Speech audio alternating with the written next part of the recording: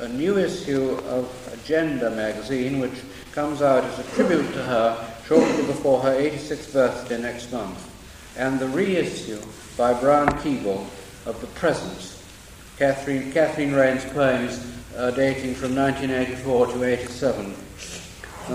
For me, Kathleen Rain's poetry expresses the beauty and mystery of the universe with a kind of radiant wisdom. Pound wrote near the end of the cantos, "All the resistors blacked out." Kathleen Rain, through her poetry, her scholarly writings on Blake, Yeats and David Jones, and her Temenos Academy, remains a formidable resistor against current trivialization and ephemera. Well, looking round the room, I see so many friends' faces, and thank you all for coming. This is really to introduce William Cookson's new issue of Agenda, in which he has very kindly collected tributes to my poetry from various sources, and including an interview with Joy Hendry, whom those of you in the poetry world will know as the editor of the Scottish poetry journal Chapman. She is also a Scottish nationalist, and I should say pretty nearly a Marxist. I'm very fond of her. We see the world in very different ways. I think it was quite a sparkling interview. It came to the point. But during that interview, she asked me for whom I wrote. And this is, I think, a very central and crucial question. For whom does a poet write? Finally, for no one simply writes, but who does? I don't think one ever thinks of who is going to read the poem at the time of writing it. But if I were to answer, I would say certainly not for any political party, not for Scotland or Ireland or for children or for the BBC or any of these things. I think essentially the reply I gave is, I think, what I gave it on the spur of the moment, but on considering it, I still say I write for the inner self of everybody, which I don't think one can categorize people by being of this or that religion, political party, or anything. But within, I believe we are closer together in our solitude and our secret thoughts than we probably are in our outer affiliations with anything at all. And it is with me, if you like, an act of faith or an experience I have come to believe to be true, that we are all, our inner worlds meet in a way that our outer worlds never could.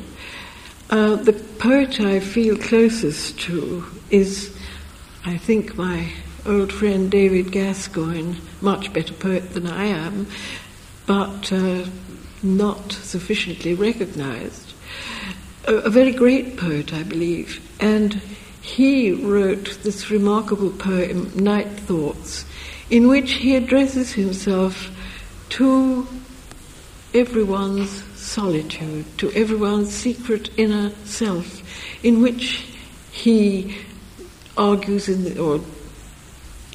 he addresses himself in this wonderful poem to that inner secret person in everyone. So I hope my poems also are addressed to that one self who is alike in us all, because we only seem to be separate.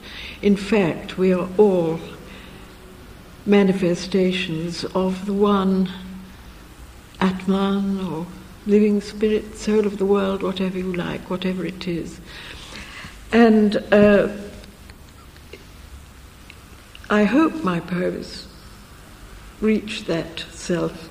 And when I speak in the first person in my poems, I'm not speaking about myself as such, but that self is for all of us the center, the bindu, the focal point from which we each experience the whole universe which we share. And so when I say I hope you will feel that I am speaking for you and not for me. I'm extremely grateful to William for having published in this poem, reprinted a poem of mine, On a Deserted Shore, which has been out of print, unobtainable for a very long time. There are recordings of this also, I believe, on sale, and if you buy this copy of Agenda, you will find that poem, which I shall not read. It's too long and not perhaps the kind of poem one is prepared to read at a public poetry reading. But I have some new poems published by Agenda, and they are really trickles from my main occupation these days is not writing poetry, but preoccupation with launching the Temenos Academy and a great many other practical things. I've lived my life in the opposite order from what poets are supposed to do. In my youth, I was free and I wrote poems in wild country places, and now that I'm old, I'm doing all the things that I was avoiding when I was young, such as education, organisation, meetings, the whole lot, and I must say enjoying it immensely. But I have a few new poems which I will read from this issue of Agenda, and I even, William, have 3 poems I've written since. I couldn't really get you to delay it again in order to put in 3 more poems. This is a poem called The Natural State. Then civilization seemed the natural state. School, university, theatres, libraries, poets, the great permanent in their appointed places. Peace was the way things are, till interrupted by a war to end war. Revolutions only in history books, before one happened in Russia, 10 days that shook the world, the murdered Tsar, a cousin of our king, whose bearded face was profiled on our postage stamps and pennies. Now it seems otherwise. Ignorance and violence native to us, Civitas Dei reflected in our chaos from infinitely far. How brief the miracle of Athens, Florence, Shakespeare's London, Dublin, Marcel's Paris, Augustus, the Emperor Julian, fair King Richard, Scotland's king over the water, Dara, yet in the imagination of our perishing kind, deathless. This poem has no title. I believe nothing, what need, surrounded as I am with marvels of what is, this familiar room, books, shabby carpet on the floor, autumn, yellow jasmine, chrysanthemums, my mother's flower, earth scent of memories, daily miracles. Yet media people ask, is there a God? What does the word mean to the fish in his ocean, birds in his skies and stars? I only know that when I turn in sleep into the invisible, it seems I am upheld by love, and what seems is inexplicable, here and now, of joy and sorrow, this inexhaustible, untidy world. I would not have it otherwise. Then these are 5 short poems entitled Confessions. Wanting to know all, I overlooked each particle containing the whole unknowable. Intent on one great love, perfect, requited, and forever, I missed love's everywhere small presence, thousand guised. And lifelong have been reading book after book, searching for wisdom, but bringing only my own understanding. Forgive me, forgiver, whether you be infinite omniscient or some unnoticed other my existence has hurt. Being what I am, what could I do but wrong? Yet love can bring to heart healing, to chaos meaning. This is a poem called A Blessing. Some think me wise, generous, and kind. May that image bless your need, your distress. Others see a destroyer. May that dread aspect you hate and fear warn from the abyss. I am a mask of God among his myriad fold, who turns to you my face, who am no one, nowhere.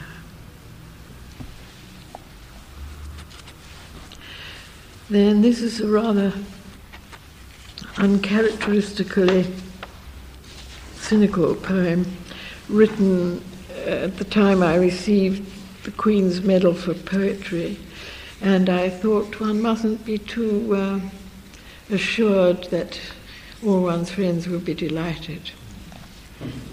It's called Assassin. The assassin is someone you already know, near at hand, not at heart, even though you assume you are fond of, but your soul is not. You prefer to lie to yourself if you think they too are deceived by the falseness of the less than love that eases daily intercourse. Side by side you hide your evasions. You forget, but they do not, that moment of truth between you. And when Brutus' knife falls, is Caesar ever really surprised? Ideology is that seeming friend nurses who hides those other values from you in your presence, or with whom it is easier to agree to differ, but not really. At the moment of fame, of success, of the world's praise, when we think our friends will be glad, it is not so. The assassin is hidden in your shadow, and this you know. And then this poem is called Afterthought. Not the deepest truth. For those we hate, we love, since love is God within ourselves, our heart of hearts and theirs. Hate only a mistaking of the divine likeness in time's crooked glass.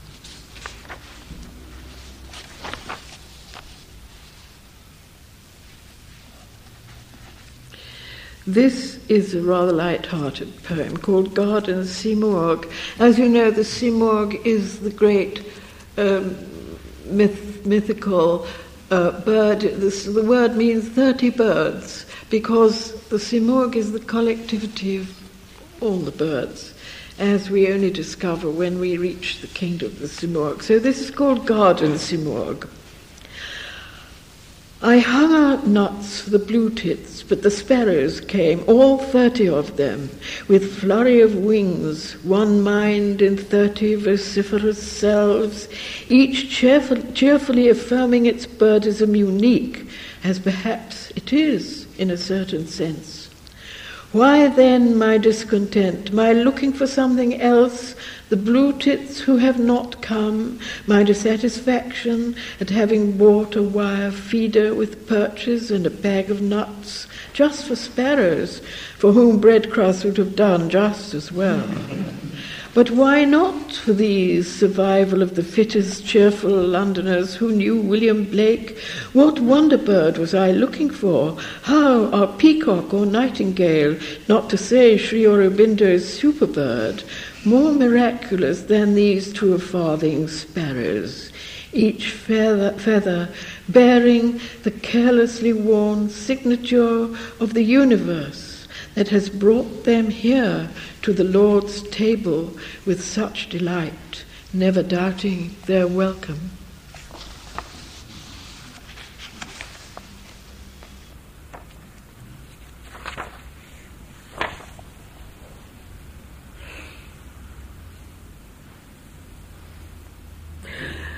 I should be rich with gathered knowledge and memories, but nothing has changed. And now, as always, I am myself, here and now, in a time and place that shelters me tonight. And all I know is that I am upheld and carried with all my books and papers, tables and chairs, the houses and lit windows of my neighbours, known and unknown, dark trees, somewhere the moon and stars, all together in the mind of God, and the works of Shakespeare by my bed. Now these are three occasional poems written since. One is for a newborn great-grandchild. I found myself carrying this little bundle on my shoulder while her very new mother went and bought some clothes in the King's Road. So I wrote this poem. Miracle or chance, what difference, whether from nowhere, elsewhere, from the source, from God, from the past, from the ever-flowing? You have come to us in all the dear uniqueness of who you are and will have been. This world of wonders, never the same and always, opens for you anew the marvels of what is. Live well, unknown newborn. Whatever dream of heart's desire has brought you to this house, I who have lived out mine know that world's joys and sorrows can but bless the unborn, undying one who comes and goes. Well, having thought of the newborn, my mind turned to death, and this poem is entitled Karuna, which of course is the Lord Buddha's name for compassion. And death, can nothing make nothing what has been, is? The long moment of lifetime, our once and forever, here and now, beginningless, endless. We question and answer ourselves, make what we can of it, yet bodies age, are sick, are dead, for which the compassion of the enlightened one is no cure, but whose all embrace honours and dignifies our lot. Then this is called Angel of Love, and I wrote it for a grandson who is about to marry. Here always and only when love summons you, angel, otherwise unimaginable, life being what it is, or is not, but in your light, simple, ever-present paradise, poor loveless world that calls our blindness sight.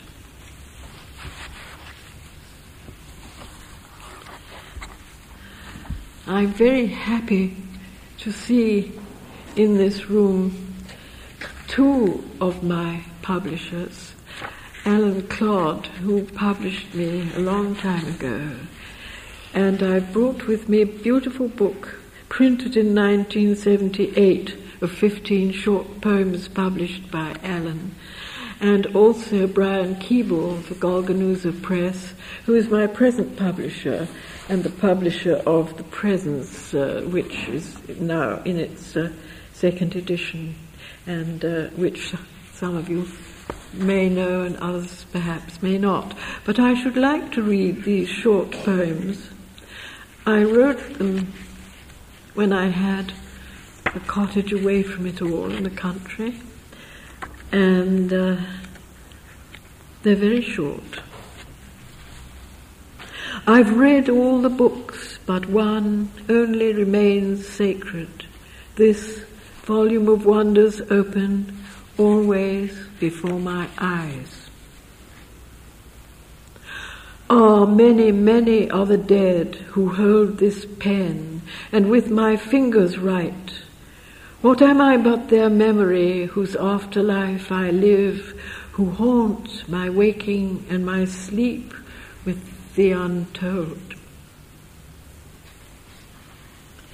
In the high lonely hills long ago astray, why did the great merciless winds fill that child with joy? My sight with the clouds unimpeded rest in changing moves across the sky. The aged in endless unbecoming are at peace. I could have told much by the way, but having reached this quiet place can say only that old joy and pain mean less than these green garden buds the wind stirs gently. This little house, no smaller than the world, nor I lonely, dwelling in all that is. What have I to regret, who, being old, have forgotten who I am? I have known much in my time, but now behold procession of slow clouds across my sky. Young or old, what was I but the story told by an unaging one? Today, as I looked up at the sky's great face, I saw the bright heavens gaze down upon me.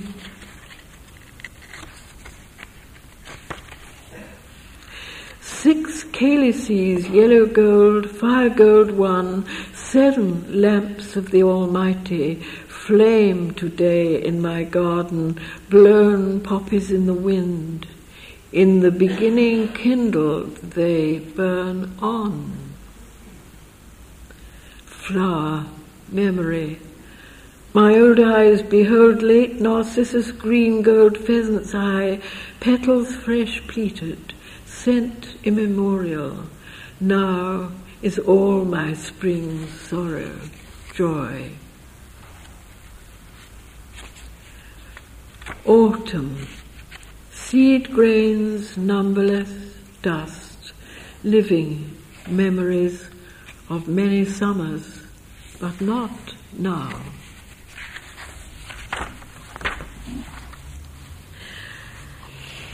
If I haven't gone on too long, I will now read you some poems from this collection entitled The Presence.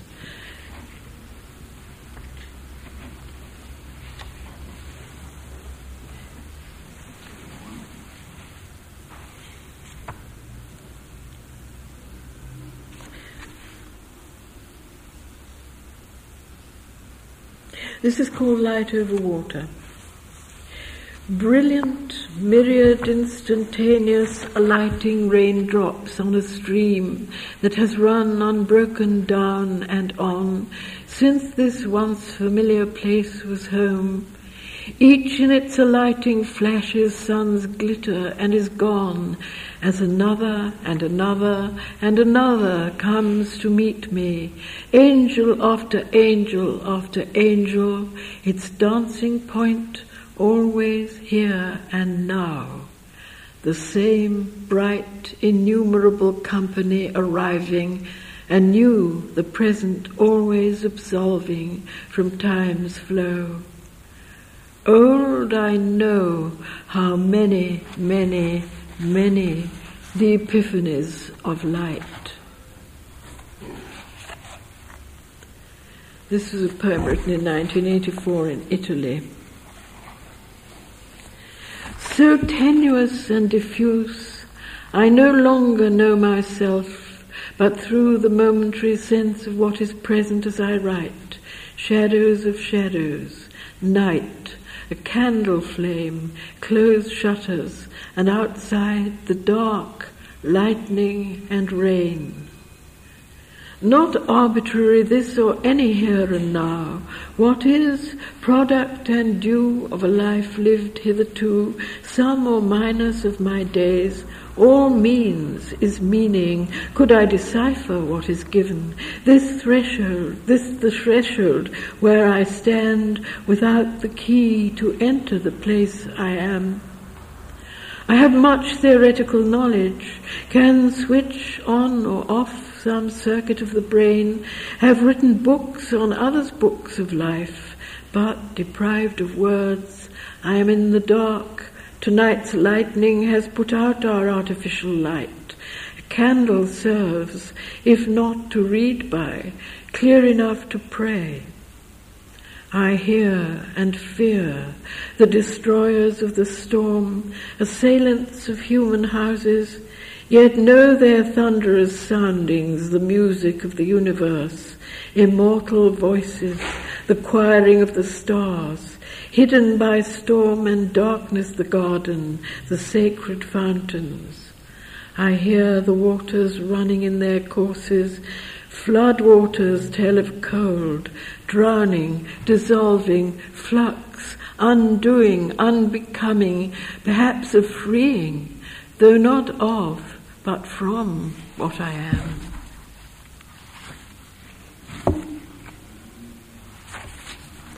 This was written about the same time. World's music changes.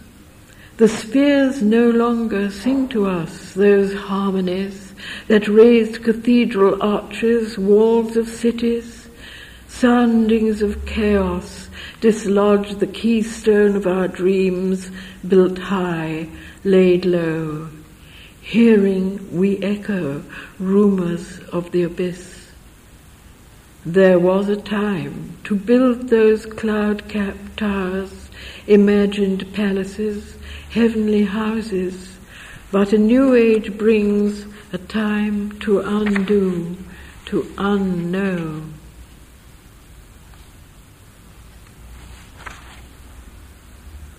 This is called The Foremother. I'm not a feminist, but I am a woman, and I think that is very clear from many of my poems. The Foremother. I am spread wide, far, on the tide of the one sea. As I ebb away in lives not mine, my blood flows on. Like a mist lifting, I fade, I no longer am, who through new eyes see the green, the vein, the flower, the tree.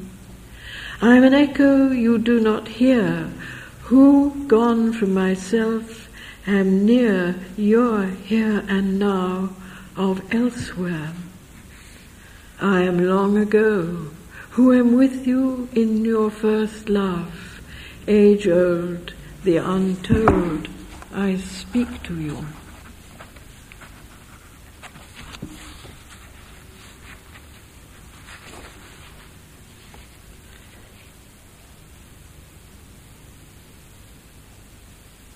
This is called change.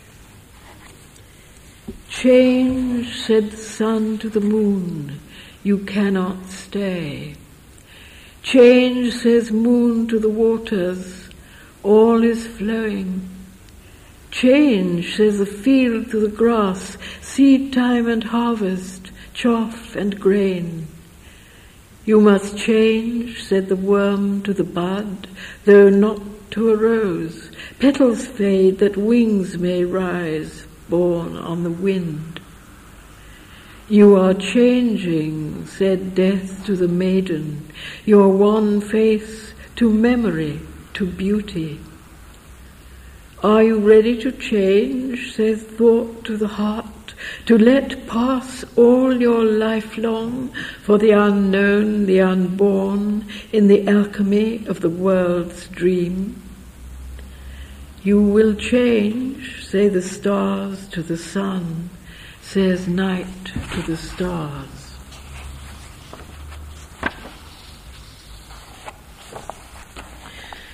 Then this is a dream poem. It was Edwin Muir who said to me long ago, do you ever write poems from your dreams? And I said no. And he said, well, after all, we spend a third of our life in dream.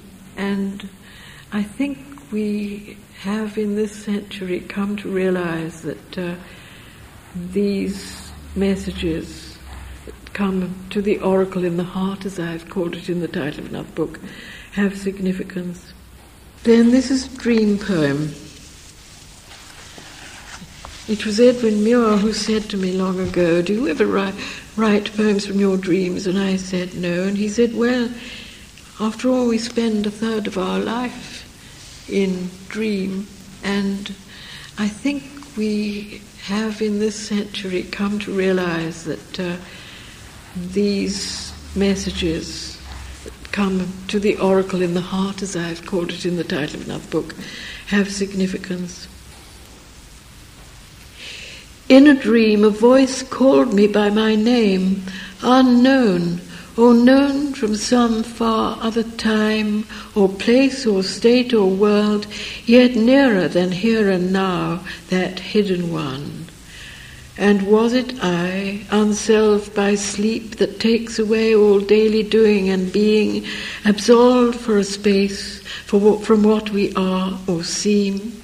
Am I who remember another or the same, who stirred, who answered to my name, recalled from lifelong years away, astray, forgetful and forgotten, since I had been one named? Strange among strangers my face, defaced, obscured, obliterate, falsified by the years, disguised, anonymous, who, when addressed, some other or no one. Yet by that unknown knower I am known, and who I am. Then I added a second passage to this poem. But by what name did that voice summon?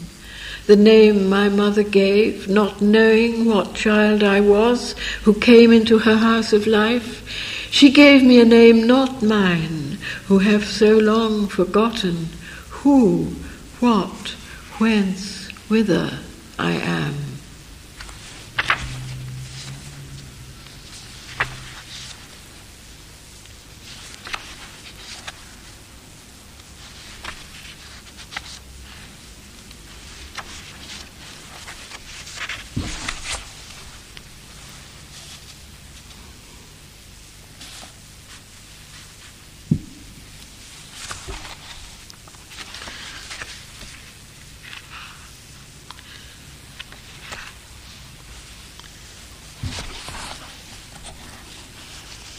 Even now, sky, sometimes I look up and say, no, I have not forgotten, though for the time going from here to there, from this to next, I promise, so I say to the blue spaces and high clouds, to be again some day in your great ever-presence.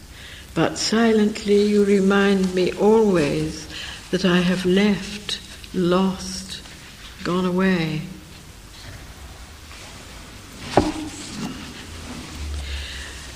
This poem is called Nataraja, which of course is the name of the Lord Shiva, who is the Indian god of time and change. And he is the destroyer. But of course, much has to be destroyed in order that it has to be destroyed. Civilizations, lives, time, rhythm of forms that open forms. Nataraja means Lord of the Dance. He is, you all familiar with the that Shiva Nataraja, that traditional dancing figure of southern Indian art in particular, very beautiful. Time, rhythm of forms that open, forms that pass. Perfect or marred, the foot of the god is on the world. Terrible dancer whose trampling tread crushes evil and good. The flow of his river is in our blood. End and beginning, a beat of the heart, our all, our nothing. Destroyer of worlds, the purifier, his step indifferent, his garment red. And the second part. How else but by that trampling foot can be effaced our nightmare cities, the dead ends, the maze, the cul-de-sacs, the locked rooms, the windowless prisons, the closed mines, the entrenched positions, the safes, the cellars, the death-proof shelters, the high-rise towers of loneliness? Who else but the world destroyer can free us from this state and place of no return, the inescapable consequence, impasse, end of the road? We fallen can fall no farther. Hopes and fears converge in this term of what's done. Thought, word and deed here end in entropy. There is nowhere to run. I, who have become what I am what I have done. Free will has come to this, back to the wall. I speak for all who at bay stand in extremis. Only that power who will destroy us, free us, obliterate our trace, the fire, the purifier.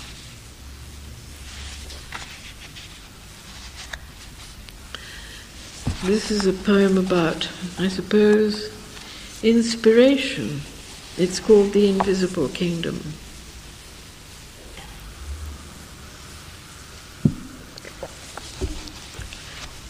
We know more than we know, who see always the bewildering, proliferating multiplicity of the common show.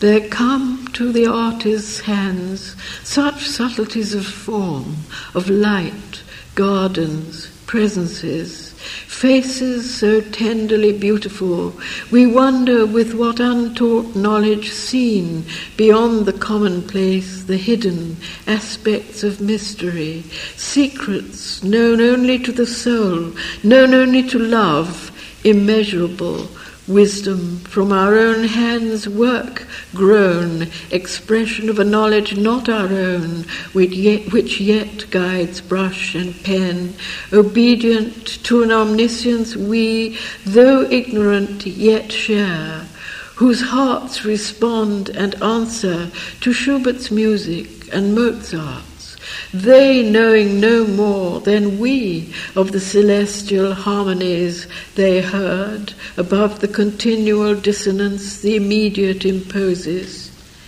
Yet unceasing the music of the spheres, the major of light, spirit self-knowledge in its flow, imaging continually the all of which each moment is the presence, telling itself to the listener, the seer in the heart contemplates in time's river the ever-changing, never-changing face.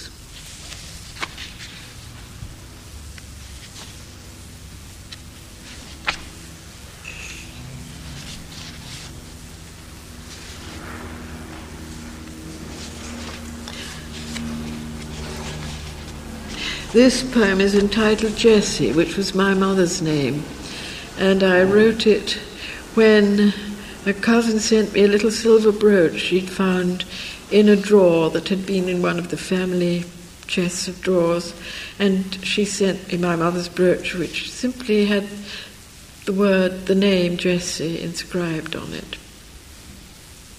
A cousin sent it me, found in the back of a drawer, a broken brooch engraved with my mother's name, returned from long ago, when I knew by heart those silver clover leaves and flowers small as forget-me-nots. Then they were part of the known whole world my mother gave me, her name a message whose simple meaning is herself, once dear and familiar, now dear and far.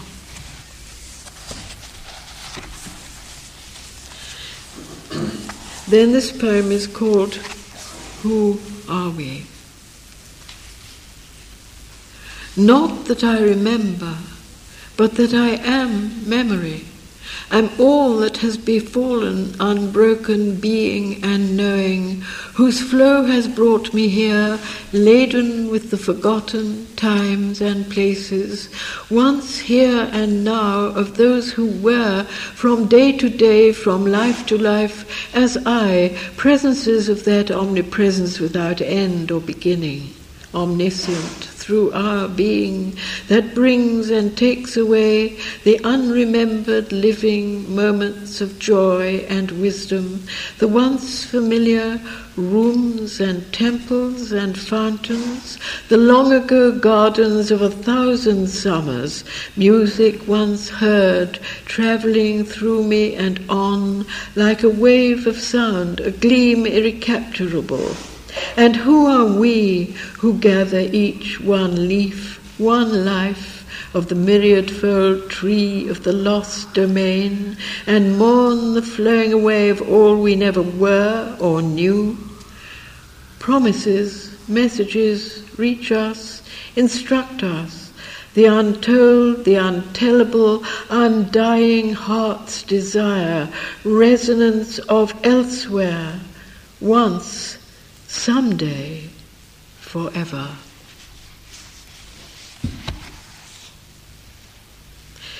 Then this poem was written on All Souls' Day, which of course is the day that precedes All Saints' Day. It's at the end of October. I, who in these shortening days am still in the company of the living, who bear through time all who were, are, or shall ever be, until the kingdom comes, nor they nor I shall see, who from time immemorial sorrowing have heard the faraway music of immortal joy. As this year darkens towards its close, I, until my last leaves fall, keep faith with that unending song for those who were as now we are, remembering that imagined state and place we never knew, nor they, that whence and whither all come and all return. In days to whose mornings we shall not wake, to others we shall not know, that song will tell that all is as the dead who in us will not rest would have it be, whose hearts beat on in mine through the October dark, keeping the flame alight of all they never were, nor we. Living I have traversed another day, kept faith still with what is not, has never been, that none has known who ever was, nor we, whose memories are inexhaustible as time, whom time can never satisfy, that yet in time lives on in me.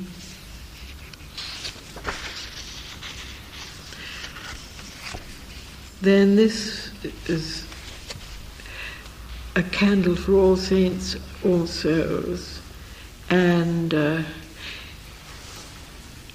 from time to time, friends give me empty blank books in which I write my poems, and that is something I greatly treasure. It gives us a magic of love and friendship to the books. This book was given me by an American lady whom I have never met, either then or since. So this is a candle for all saints and all souls. In this book, gift of an unknown friend, hoping I might find words to kindle some illumination of mind or heart, There remain many spacious pages where I still may trace life's record, as the ant in dust, the beetle under elm bark, the snail its lustrous trail, or track of hair on the bare snow, all leave their signature, as skeleton veins record spring's sap flow in leaves once green. What the pattern, what the meaning these toilers know, no more than I, what or to whom I tell, no more than the small housefly that alights now on this page, whose script only the writer of the book of life can read. On my shelves, closed books of many lives, knowledge of the long dead who lived these thoughts. I have explored their regions of wisdom and wonder, as others will relive their ever-present past, whose records, written or unwritten, remembered or forgotten, come to us in words spoken by living lips of the wise and the unwise, long ago voices repeating the never-ending stories of the loved and known, as being moves through every here and now, delighting in all we have been and seen and done, endured, imagined and dreamed. Fragments, traces remain, perfect like fossil shells, pages unfaded, paintable still by some, though few who from old manuscripts can rekindle the light that once illumined texts of treasured wisdom transcribed by monks of Kells or Nalanda.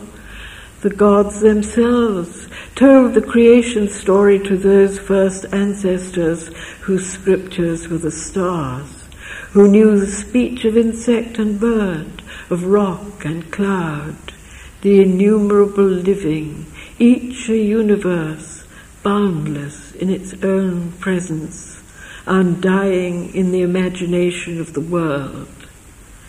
I leave my trace with theirs in timelessness.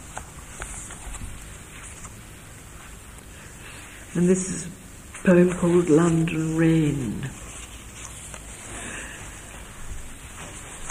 These diamond spheres, tainted from poisoned air that blows about the houses, each sour raindrop hanging from wire or railings, yet catches its ray to open the rainbow light of heavenly promise before it falls on sterile ground to moisten the patient moss that mends with living green of paradise, springing from blown dust in cracks and crevices, for lonely downcast eyes to find a long ago familiar place.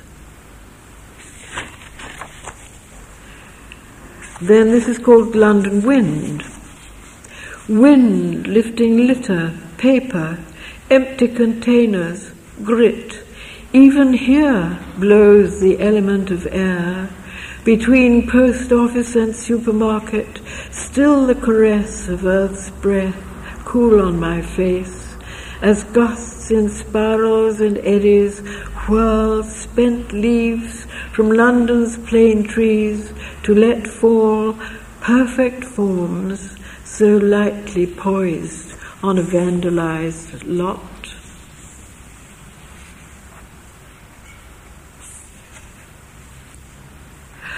This is called Wisdom of Words.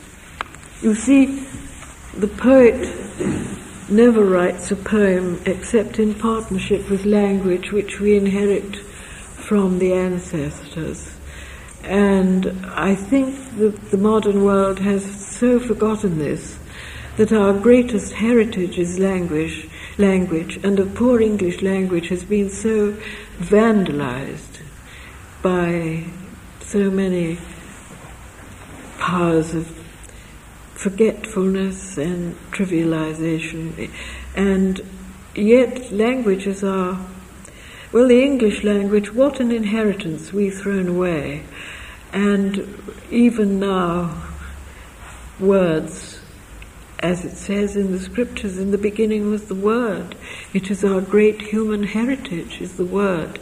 And every poet should be deeply grateful to the ancestors, known and unknown, from whom we receive this precious gift.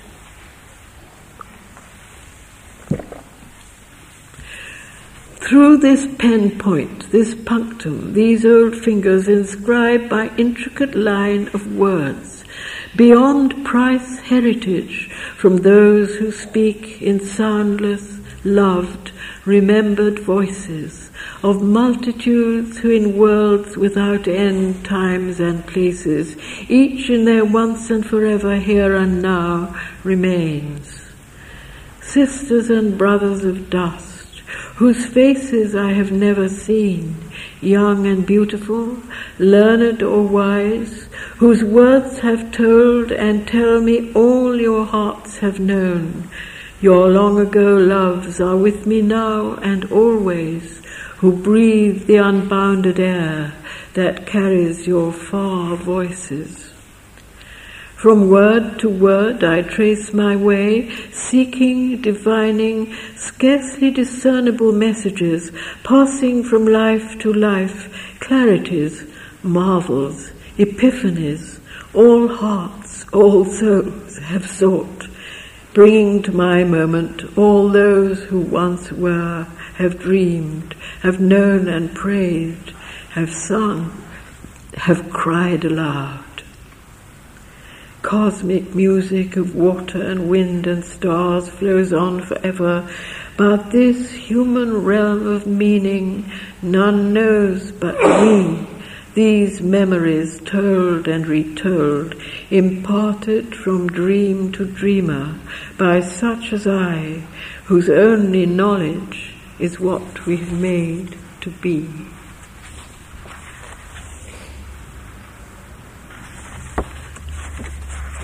I think that's probably enough. Not, I hope, too much.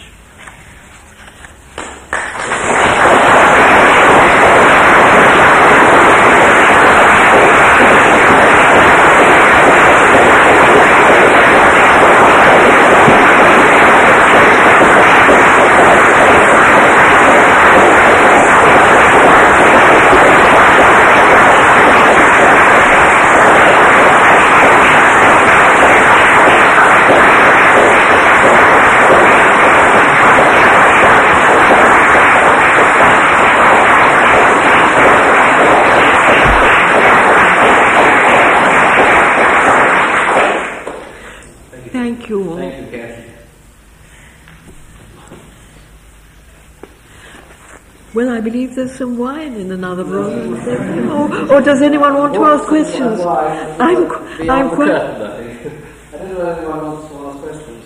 But I'm perfectly prepared to, if anyone has anything to say or comment on or ask or anything.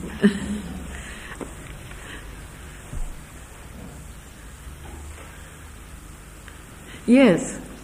In your new poems, and beautiful to hear, although you mentioned yellow jasmine and the sparrows, some of your clouds are paths. Are you moving very far from the natural world? Do you know, I'm very deaf, and I'd be awfully grateful. William, could you repeat it to me so that I can hear? I almost heard what you said. It was about the natural world. The question was, are you moving very far from the natural world in your recent poems, basically? Maybe so. Possibly so, but not really, because the natural world is our universe, but so are people. I think I've come to value the mystery of people more as I've grown older, and we're not simply another species in nature. We are another kingdom, and this marvelous human domain. I think I have rather moved away from nature poetry. When I was a little girl, I thought that if there was a human being visible half a mile away, it was spoiling the loneliness of nature.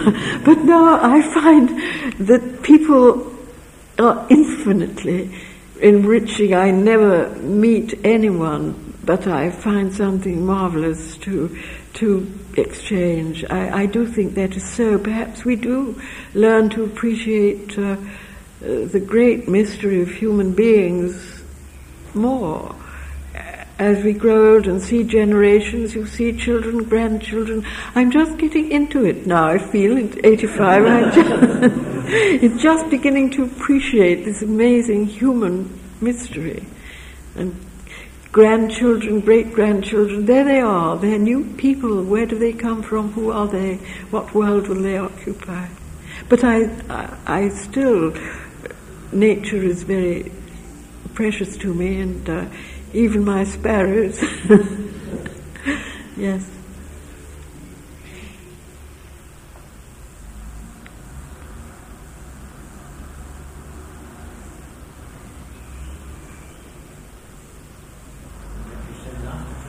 I think you deserve a rest. A glass of wine. Nothing more to be said. A lot to think about. Thank you. I think we should add a lot of gratitude as well. I think the immense amount of thank you for all kinds of things at many, many levels. And for everybody in the room wants to say. Yeah.